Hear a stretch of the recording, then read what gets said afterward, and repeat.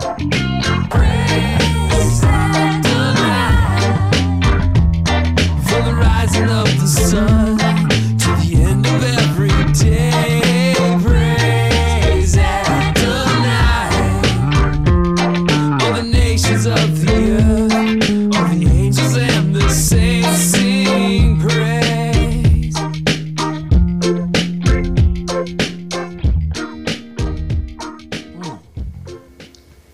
So this morning, tradition is what we're going to learn. Well, we're learning Matthew chapter 9.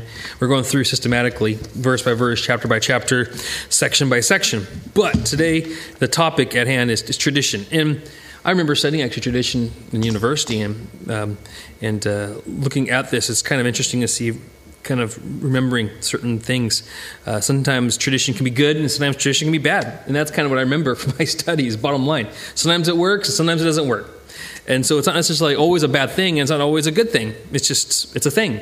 And so like any other thing, we got to look at it and say, what's the value, what's the benefits?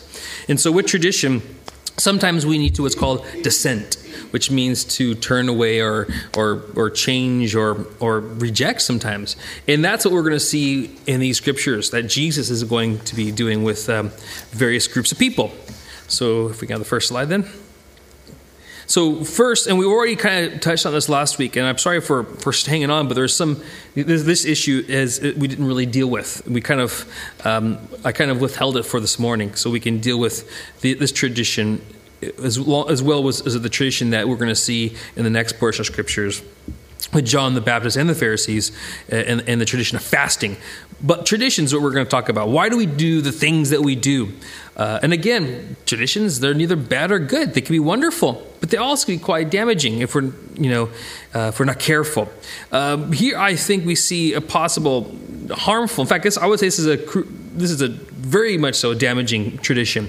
I kind of bull pointed the issue at hand and maybe what's going on in the minds of the Pharisees as they approach Jesus in Matthew 9:11 through 13.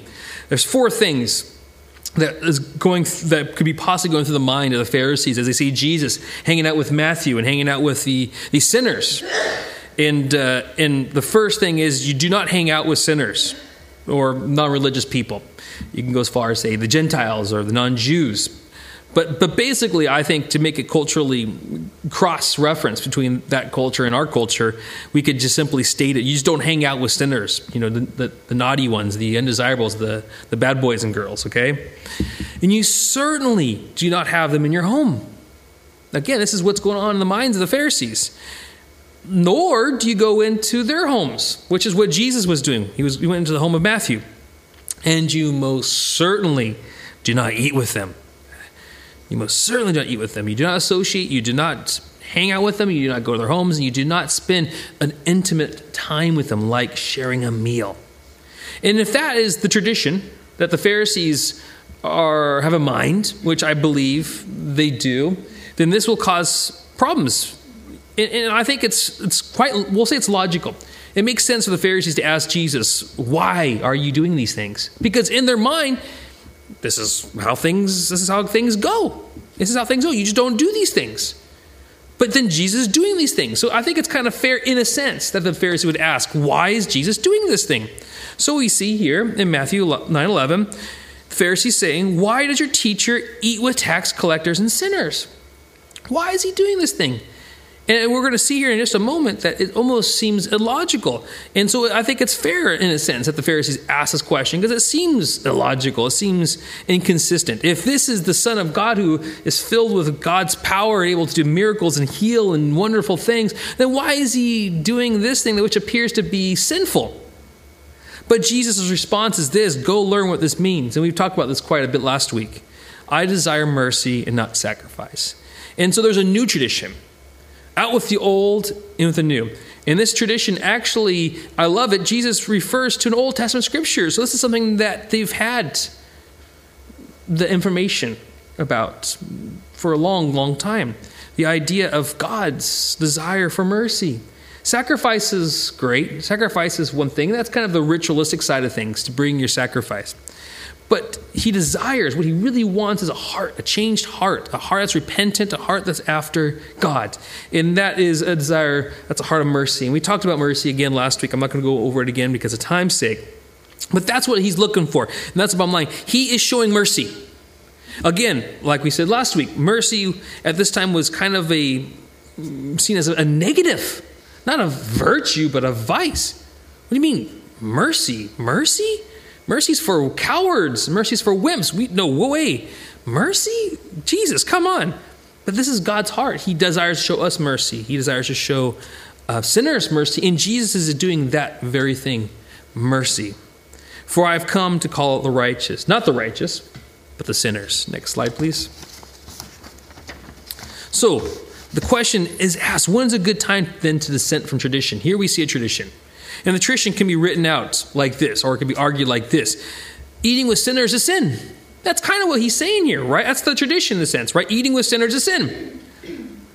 Jesus is doing what? What are they saying? That Jesus is eating with sinners. Therefore, I guess the hard pill to swallow, the conclusion is this. And this follows logically. Sinners, or Jesus is a sinner.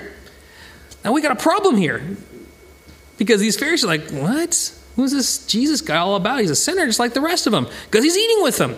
He's associating with them. And that is the tradition. That's the way how things were seen at that time. And Jesus is confronting this way of looking at things. And again, I put the little logical kind of argument on the right there, which I'm not going to deal with. But for the mathematicians and the logicians in the room, they can pick at that. But the problem is here is this is not a good argument. Next slide, please. The reason why it's not a good argument is because of this. Premise one's false. Premise one's false. It would be conclusive that Jesus is a sinner if both these premises were true. But the problem is, eating with sinners is not a sin. That's a false premise. It's a false thought or false statement. In fact, premise one, we're down here, kind of sounds silly, but sinning is a sin. Eating with the sinner is not a sin. In fact, what Jesus is showing us here is to eat with sinners, to associate, to show them care, is actually to be merciful to them. So that's what Jesus is doing. He's not sinning. He's not joining in on sin. He's showing mercy. So premise one's false. And in fact, to show mercy, as Jesus is saying here, is to be in touch with God and his work, his kingdom work. So we reject this way of thinking. And so this is indeed a tradition that should be dissented from. And on the bottom here, I put, what if the church still had to this tradition? What if the church still believed that hanging out with sinners was a bad thing? Then what kind of influence, what kind of salt, what kind of light would we be in people's lives? Where would we be? Where would you be? Where would I be? If people who are religious couldn't be bothered hanging out with us and spending time with us and telling us about Jesus. That'd be tragic. It's certainly unmerciful. But Jesus came to change the world as we know it. And boy, oh boy, do we take for granted the world that we're living in today. And the justice and the righteousness and the mercy and the goodness and the grace that we receive today. It comes from, we can thank Jesus. It comes directly from him and the things that he did in his ministry and his life. And so we ask ourselves, has the church then truly dissented the tradition? I think in a sense, yes, it has. But in another sense, maybe it hasn't. Maybe there's still those in church who feel self-righteous and have maybe see things very similar to how the Pharisees see it. And they don't want to associate themselves with certain people who are sinners. So in a sense, I think the church has dissented from the tradition as a whole. But there are still, I think, little bits of it that remain. Next slide, please. So we have a new tradition, which I would like to call the tradition of mercy. The tradition of mercy. Now, in due time, we'll get to Matthew chapter 25, so I'm not going to do a huge tearing apart of these scriptures, a huge exegesis of the scripture. I just want to refer to it because it makes sense in light of what we're talking about, traditions, specifically a tradition of mercy. This, in context, in Matthew 25, is Jesus talking about the end times. Talking about the end times, okay? And he's talking about when he returns and how, in the day of judgment, the day where the people will stand before God in judgment at the end. And here's one of him explaining this time, comparing people who he calls sheep, who are on the right side, and goat on the left side. and the qualitative difference, their relationship differences, their behavior differences. And so he's drawing a line here and saying that there is a judgment. And what we do, our behavior matters. And I think this applies to mercy in an obvious way as we begin to read it. So the king, and I believe this is Jesus referring to himself because he is the king. And it's the end time when Jesus returns as the king. And later on he's going to refer to the king's father or his father. So we do believe this is Jesus. And so the king will say to those on the right hand, come, you who are blessed by my Father, inherit the kingdom prepared for you from the foundation of the world. And I would imagine that most people would want this, to be blessed by God and to take part of his kingdom. This is a lovely thing. And here's the justification. For I was hungry, and you gave me food. I was thirsty, and you gave me drink. I was a stranger, and you welcomed me. I was naked, and you clothed me. I was sick, and you visited me. I was in prison, and you came to me. So certainly, if we saw Jesus on the street naked and hungry, you would all imagine that we would certainly go and help him. Give him some clothes and give him some food. Maybe take him in. Would care for him, right? That would make sense. If it was Jesus, certainly. But what if it isn't Jesus and somebody else? Well, going on to verse 37. Then the righteous will answer him, saying, Lord, when did we see you hungry and feed you, or thirsty and give you drink? And when did we see you a stranger and welcome you, or naked and clothe you? I don't remember this stuff. When did we see you sick or in prison? Certainly Jesus doesn't go to prison. Prison's for sinners. Why would we see Jesus in prison? How is this even possible? Good question. Well, he gives an answer, and this is where we need to really put on our thinking caps in verse 40 down the bottom there. And the king will answer them, truly I say to you, as you did to one of the least of these, my brothers, you did it to me. Truly I say to you, as you did it to one of the least of these. The least of these means the smallest or the most vulnerable even. The smallest, most insignificant, most vulnerable. My brothers, you did it to me. Now he goes on. Next slide, please. And at this point, I would like to make a note that this is a good tradition to keep, and you'll see why in a few seconds. Very much so a good tradition to keep, because we want to be on that side he just described. We don't want to be on this next side that he's going to describe at this moment. Continuing on in verse 41 of chapter 25 of Matthew. Then he will say to those on his left, depart from me, you cursed, into the eternal fire prepared for the devil and his angels. Now, just like earlier, we described a situation that's desirable. We want to be with God in his kingdom. That sounds, I think, most people would say that sounds like a good thing. Sounds like a bad thing. I don't want to be in this part right here. This cursed, the idea of being cursed, don't like that idea. Idea of eternal fire doesn't sound good to me. Devil and the angels, nope, not for me. So we want to avoid this. Verse 42, for I was hungry, and you gave me no food. I was thirsty, and you gave me no drink. I was a stranger, and you did not welcome me. Naked, and you did not clothe me. Sick and in prison, you did not visit me. So certainly this person who sees Jesus dying and sick in the streets, hungry and naked, if you were to turn your back on Jesus, the King of the world, the Lord of Lords, the Son of God, certainly you deserve to go to hell. Absolutely. But these guys are looking and saying, but wait, this is no fair, Jesus. We didn't do this. How could you charge us for a crime we didn't commit? But Jesus doesn't charge people for crimes they don't commit. He's just in what he does. And here he's going to give a justification in verse 44. Then they will answer, I'm jumping the gun. First they ask the question, Lord, when do we see you hungry, thirsty, so on and so forth? And then he responds in verse 45.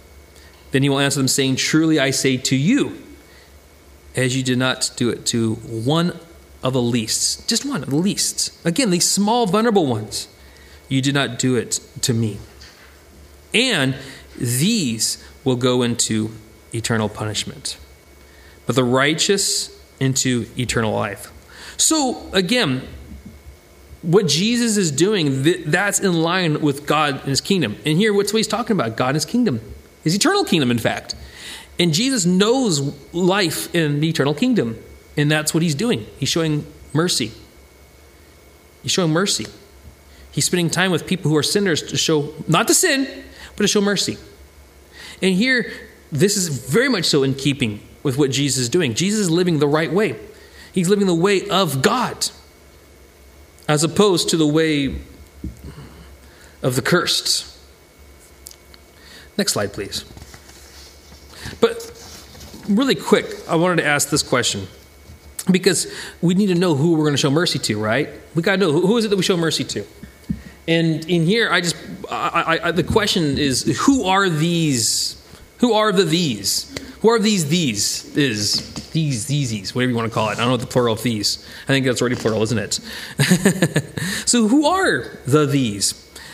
It says again, actually this is earlier on. I have to rewind a wee bit back to verse 31. This sets up this scenario. When the Son of Man comes in his glory and all the angels with him. So this is what we see. This is like the landscape. This is the environment. This is the kind of the background. This is the stage being set. We have the Son of Man, which is clearly Jesus Christ, the King. He comes in his glory, and all. So here's a possible these. First, we see these angels with him. Okay, so when he's saying these, it's kind of a tricky one, because what's he referring to when he says these? Is it the angels? And so, but we see him there, sitting, as he's sitting on his throne, they're around and about. And also before him, there's gathered all the nations. All the nations, meaning the Jews, the Gentiles, everybody. All the different peoples, nations, and tribes of the world. Okay? And then he has a separation of people, which is a bit sad. Okay? It's a bit sad, but it's a reality. Separation of people. One, one from a shepherd separates the sheep from the goat. So we have like the sheep type and the goat type. Okay, then verse 40 talks about one of these, or these being, first of all, they're small, and we've already seen that up there. The small ones are vulnerable ones, so we know that much for sure because of the way he's describing them. And the word these is, it's actually, there's 4 different forms of cases in the Greek language when they put together a sentence: the nominative, the accusative, the dative, and the genitive. And this here is the dative, which means these and my brothers, we see in verse 40, or these little ones, brothers. It's all in the same case. So it's very much so tied in that what these are definitely little ones, or wee ones, or vulnerable ones possibly, simple ones, I don't know. These people who are in need or in care. But also there are likened to as brothers in verse 40. But the funny thing is, though, he leaves out brothers in verse 45, which is a little bit of a problem. Because when he confronts the goats, as they're called, he doesn't say one of these my brothers. He just says one of these. So things to think about. And I put 3 different options. I'm not going to tell you my favorite option. Maybe I will tell you my favorite option. I'll pray about it. But there's 3 options. I'll let you choose which one you think best fits what you're seeing in scriptures. So 3 options is this. Are they angels? Now, the Hebrews 13:2 says, are these angels that people are passing over? Hebrews 13:2 says, be not forgetful to entertain strangers, for thereby some have entertained angels unawares. Okay? So maybe angels in human form, possibly. Hebrews says that's a possibility. The only problem with that option is really angels in the scriptures aren't really seen as being small or vulnerable. They're seen as being quite powerful. So maybe they're an angel acting like they're small or vulnerable, possibly. But again, a little bit of a difficulty with that one. Number 2, which I'll let you know is my favorite, all the nations. We see all the nations there, right? And this speaks of the people of the world, just people. White, black, red, yellow, just people. All different tribes of the world, all the different people of the world. Not just a select culture or a social group or an ethnic group or a religious group, but all the people of the world. 'Cause that's what we see here. All the people of the world are gathered before God and for Jesus. And maybe that's the these he's talking about. Maybe the small, vulnerable ones within these groups. And then the third one is more specific. My brothers. Because he did say that. So we have to figure out what's he mean by my brothers. But are these just brothers? Are these just, people who are brothers in the sense of belonging to God, belonging to the kingdom of God? Or are they anybody? Again, we see in verse 40 that he distinguishes them as these, my brothers, but he doesn't do that with the goats. So we could apply it to the sheep, but not necessarily to the goats, without assumption, like assuming as is what he's talking about, or a clear antecedent, which is what we have in verse 40, a clear antecedent, which means it's in the language. It means it's a pointer. Like this is what Jesus is clearly talking about. But the bottom line is you decide, and that's the cool thing about being a Christian and having a relationship with God, is that we have to decide for ourselves what God wants us to do. I can't tell you what to do.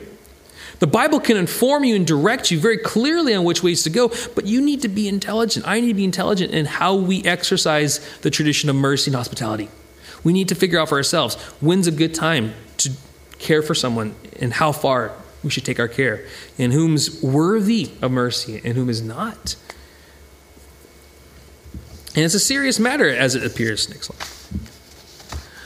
We have other verses in the scripture. In fact, when I searched this, I saw some like hundreds of verses. I couldn't believe how many verses the Bible has about hospitality, caring for people, and showing mercy. So I just grabbed 4 that I liked a lot, and I put them here. Just again, because we're a Bible-believing church, it's nice to compare the Bible with the Bible. And here, first we have Romans 12:13, which says, "Contribute to the needs of the saints and seek to show hospitality." Okay, so here it's specific to the needs of the saints. So we can call this a brothers kind of way of looking at things. Leviticus goes outside of the brothers interpretation and goes into the peoples of the world or the nations in Leviticus 19:34, which is interesting because this is in the Old Testament. Way early on in the Old Testament. This is like Moses writing stuff right here. This is way earlier on. And look at God's treatment on non-Jews or the Gentiles, the people of the nations. It isn't like the way that the Pharisees seem to be looking at things. It's very different. He says in Leviticus 19:34, "You shall treat the stranger who sojourns with you as the native among you, and you shall love him as yourself, for you were strangers in the land of Egypt." You can see how, hey, you can relate to these people. Have mercy. Have some sympathy. Have some empathy. Empathize with them because you realize, you know what it's like to feel like a stranger in a foreign land. So be kind. Be merciful. I am the Lord, your God. Titus 1:8 says, "Be hospitable." This is a charge to leaders of the church. Be hospitable. Lover of goods, self-controlled, upright, holy, and disciplined. And Luke 14:12 says this. He said also to the man who had invited him, "When you give a dinner or a banquet, do not invite your friends or your brothers or your relatives or rich neighbors, lest they also invite you in return and you be repaid." Talk about motives. Do things so that you can be repaid. So you're very selective of who you show hospitality to. But when you give a feast, invite the poor, the crippled, the lame, the blind, and you will be blessed because they cannot repay for it. So again, don't do things for the motives of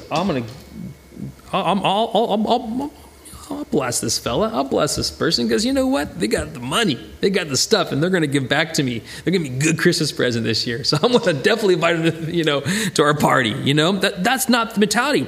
And of course, in context of everything we've seen so far, it's certainly not the way Jesus did it. Certainly not. Because what did he have to gain from Matthew? What did he have to gain from these sinners that he's trying to reach out to show mercy to? Absolutely nothing. So he goes outside to those who are poor, who can't give, crippled, lame, blind. These kinds who, if you remember earlier on in the Sermon on the Mount, are who the kingdom of heaven belongs to anyways. But do it because they can't repay you. Do it because it's good to give. And leave it at that. It's good to bless and show mercy and just leave it at that. And again, here's your payment if you're looking for one. For you will be repaid at the resurrection of the just, which, as we already looked at and seen and discussed, is something that we really kind of want to have. We want to have this be a part of the resurrection of the just. And that's really what we're interested in. Again, when Jesus said, store up treasures where the moth can't come and get it and the rust can't rust it away. And that is in heaven. That's in eternity. Not in temporal things, not in temporal worldly things. Next one. And then for the next 5 minutes, we'll look at a different tradition. And this moves us on in Matthew chapter 9, starting in verse 14. This is the tradition, or the traditions of John the Baptizer, his disciples, and the Pharisees. And they had tradition as well. And so, again, rightfully so, well, Jesus, what about this tradition then? Is this a good tradition or not? John's disciples came and asked him, how is it that we and the Pharisees fast often? Not just that they fast, but they fast often. They do it quite a bit. But your disciples do not fast at all, as opposed to just no fasting. So what's up? Do we fast or not? Are you guys sinners for not fasting? Are we sinners for fasting? What's the deal with this tradition? And Jesus answered, how can the guests of the bridegroom mourn while he is with them? A nice little parable or illustration here. He's like, hey, I'm here. The one you love, the one you're waiting for, the one you're longing for is here. So what are you going to wait for? I'm here. The time will come when the bridegroom will not be taken from them, or time will come when the bridegroom will be taken from them, and they will fast. Okay? So I highlight the word, the time will come, because I think in light of what we're talking about, that's very important. The time will come. And I think that's the point he's trying to make here. Why do they fast?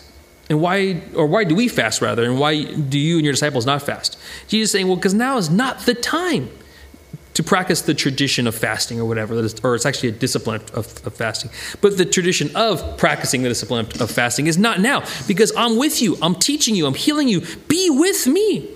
Be with me instead of going away and fasting. This is a good thing to do. And then he goes on to kind of sum up the whole idea of fasting very beautifully in another parable. And we'll go on into that. You can't really see the screen, but I kind of put it parenthetically because it's almost like here's him really speaking his heart in an illustration. A really clear, easy to understand illustration. No one sews a patch of unshrunken cloth on an old garment. Why? Because the patch will pull away from the garment, making the tear worse. Common sense. Neither do people pour new wine into old wineskin. I'll explain to you why in a second. If they do, the skins will burst. The new wine will run out, and the wineskins will be ruined.